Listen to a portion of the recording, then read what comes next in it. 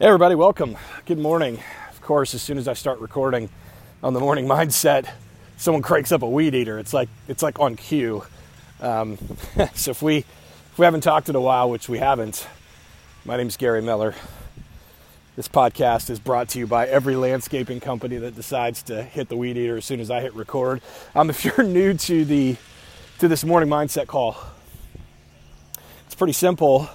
Unlike a lot of my normal podcast stuff where we are in the house, in the home office, with the nice fancy mics and, garage band and all the stuff, this one, I go for a walk with you.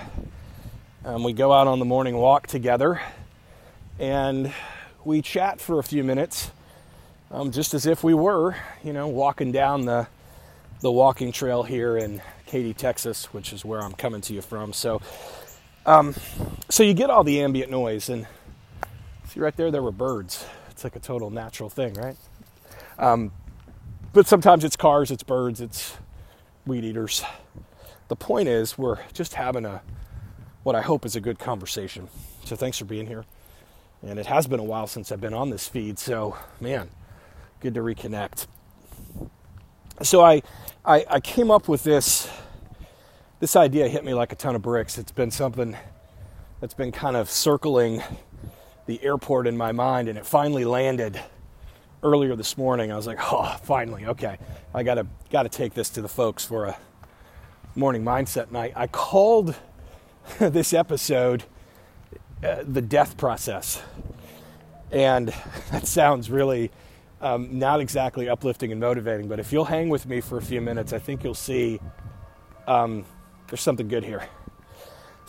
So we'll set the table this way. If you've ever seen the movie Arrival, it's a kind of science fiction-y, aliens coming to Earth movie that is very trippy in its storyline.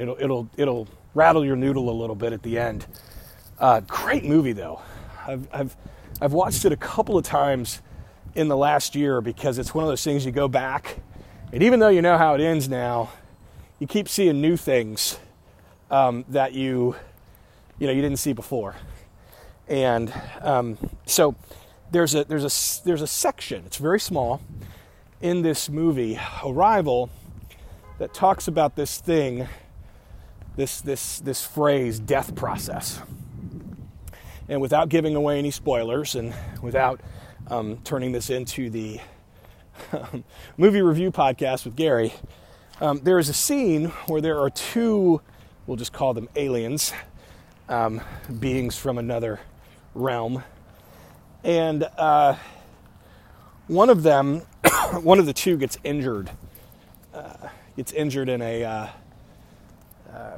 There's an explosion of some sort. Someone tries to sabotage all things aliens and gets injured. Injured to the point that when his partner alien is asked, hey, where's your friend? Where's your other alien buddy? He says that his friend has started the death process. In other words, he's dying.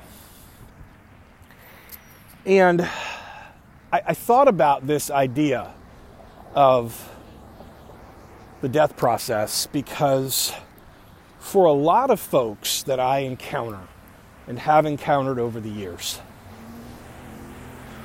what I see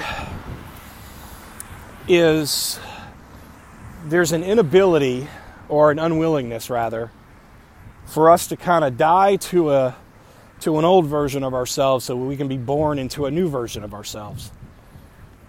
Any one of you that have an entrepreneurial bone in your body understand fundamentally what I mean when I say we're where we are today, but we really want to be somewhere else. And what that means is, the great Jim Rohn said many, many, many times over, is that if we want to go and be and achieve new things in new places and new experiences, we have to become something different than we are today. Because if we don't become something different, we stay right where we are. And for a lot of folks, they love the idea of a better future, a better life, a better income, better relationships, better health, whatever the thing is. So they see that off, over the horizon, but they're absolutely unwilling for where they are today, their current self. They're not willing to let some of those ideas, some of the beliefs, some of those things die in order to birth a better version of themselves, which will help them achieve what they want in the future. Some try, a lot try. I would argue that in any entrepreneurial endeavor, I don't care if you're talking about online marketing stuff, internet marketing, direct sales network marketing, you're a 1099 salesperson in anything from real estate to insurance, it doesn't matter. I think a lot of people start. I tell you, everything I just listed has phenomenal levels of start every day. People start every day. Excited, enthusiastic, ambitious, well-intentioned people starting every day. Because they see that thing over the horizon and they want that better thing that's out there, whatever that thing is. They want, more income, better life, better house, no debt, 30 pounds less, whatever the thing is. They start and they see it off on the horizon. The problem is whether they know it consciously or not, in order to get to that place, they have to become the person that is worthy to stand in that place in the future. And when they realize that there's going to be a change, there's going to be a death process of the old person, because they've got to birth a new person, and when they realize that is real, they will, what we see on the surface is we see people quit. I mean, you have to understand, industries that have incredibly high enthusiastic start rates also have incredibly high, very disastrous quit rates, right? It's not a mystery. So the reason that we see it on the surface as quitting, and we try to, as leaders, if you've ever built an organization of any size, from 5 to 500,000, you know it will puzzle you like forever. You're thinking, why did so-and-so quit? Why? And you try to rattle around all the reasons. But the quitting is just a symptom. It's kind of it's a mirage, really, because what's actually going on is we all specialize at that moment in some impressive self-sabotage, because that self-sabotage will keep us from going all the way through the death process to actually rebirth a better version of ourselves to step into the future. So instead of, letting the old man, the old woman die, that old thinking, those old beliefs die. We're not talking about, physical death here. We're talking about ideas. We don't let those ideas die. So what we do when we realize that it's going to be change, and change is painful, and change is hard, and there's loss, we'll do whatever we can in the form of self-sabotage to keep the old ideas on life support so that they don't die. We'll stay right there, and we'll literally stay in almost this mindset-induced coma, this self-sabotage-induced coma, and we will stay there indefinitely. We're not dead, but we're certainly not out alive. We're in a state of literally comatose, stuck right where you are. We've all done this. I certainly have. And so, because, and I think it begs the question then, but why wouldn't, if you knew that if you would let go of this old stuff, because you're going to have to change to get where you want to go. So if you know that, why wouldn't you let that old stuff die? Well, you got to think in your regular life. I had the unfortunate experience in the last decade, half a decade, decade, of having both of my parents pass away. And I tell you, if you've lost someone that's important to you, or played a significant role in your life, or was one of those kind of pillar figures, right? Parent, grandparent, brother, spouse, best friend, whatever. As you can hear, the dogs are joining in on the audio today. They just want to share some thoughts. I should open up the line to them. So if you've lost someone, you've lost one of those pillar folks, death is hard. We lose something fundamentally. I mean, something that was there yesterday, that's been there for 30 years or 10 years or whatever, is no longer there. And it's weird, and it's hard, and it's emotional, and it's painful. A lot of folks don't want to let their old stories, their old beliefs, their old things die so they can become who they need to become, simply because they recognize, whether consciously or subconsciously, and I would argue it's in the subconscious, but separate podcast, they know that, well, if I really change and I birth this new person and I achieve all those things would all be great, but this thing that I've known for so long will be gone. It won't be there anymore.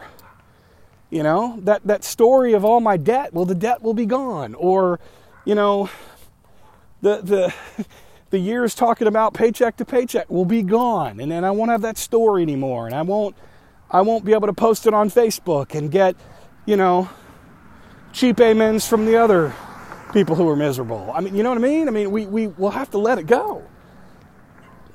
And it's hard. You know, it's hard to let go of those stories.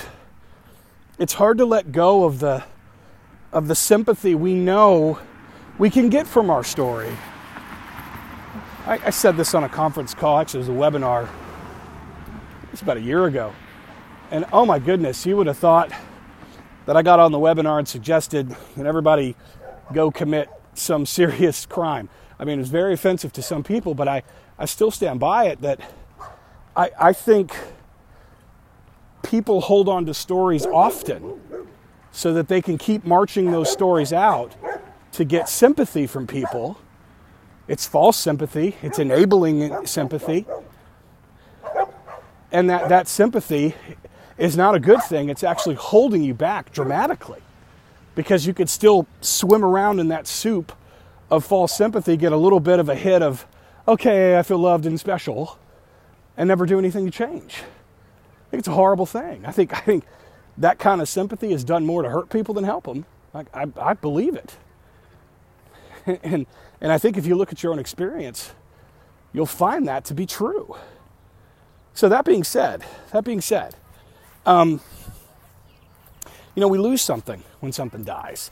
And that can be a really difficult thing for people to process. It can be super difficult. But we have to, you know. And there's the stages of grief. And again, not the topic of this podcast, but when somebody dies, we lose something. When something dies, we lose something that was there that wasn't. That's one of the reasons folks won't enter into that mindset death process where they got to let go of stuff. A lot of folks won't go through this in the mindset way to go to where they need to go to become who they want to become, because they're just unwilling to let go of certain ideas. And a lot of that, frankly, is driven in ego. True story. You know, we have told ourselves for so long, darn it, I'm right about this thing. I am correct. Nobody else can tell me otherwise. Well, let's just assume that you are right, but your life's not right. You're wanting to go somewhere else and achieve more things and go to a different place.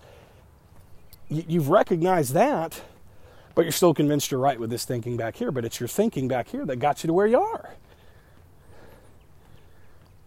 Is it possible that you're wrong? That was interesting. You know, when my mom passed away, my mom and I was raised by a single mom. You know, she was mom and dad had an incredibly difficult job, a unruly, you know, guitar playing teenager that she had to contest with, you know, every day for years. We had a good relationship. don't think we had a great relationship. I think we had a good relationship. And that's not, by the way, that's okay to say that.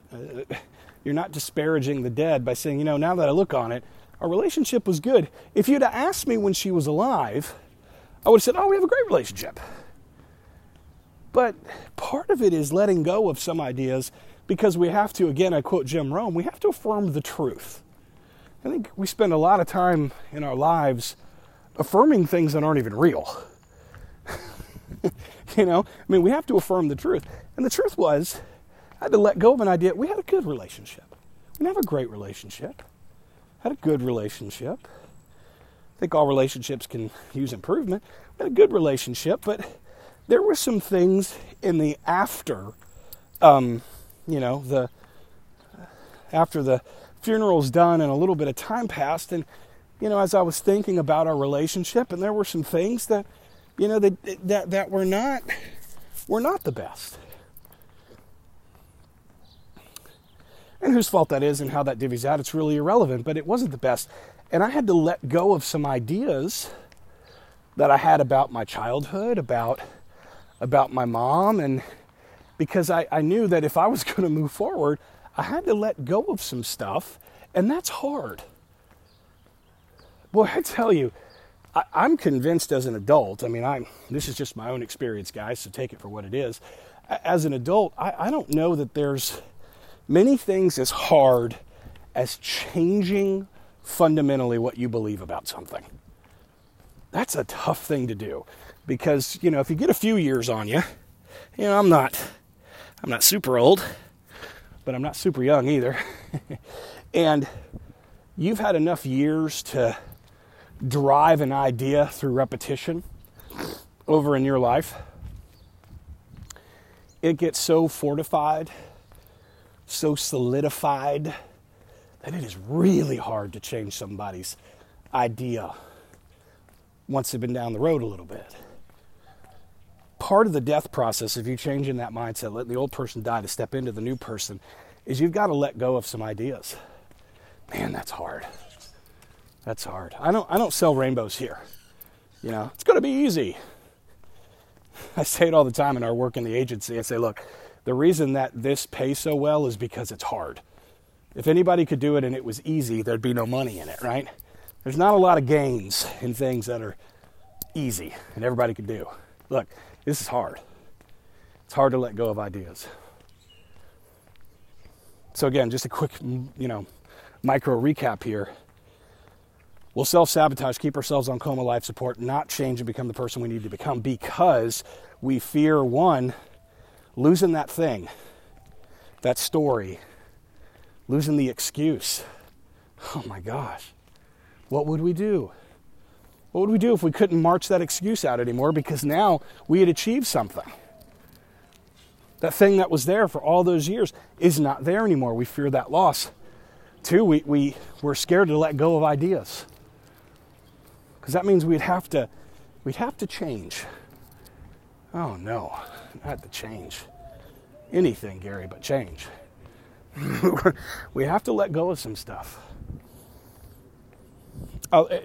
Many teachers have done it. I just happened to spend a lot of time studying Jim Rohn.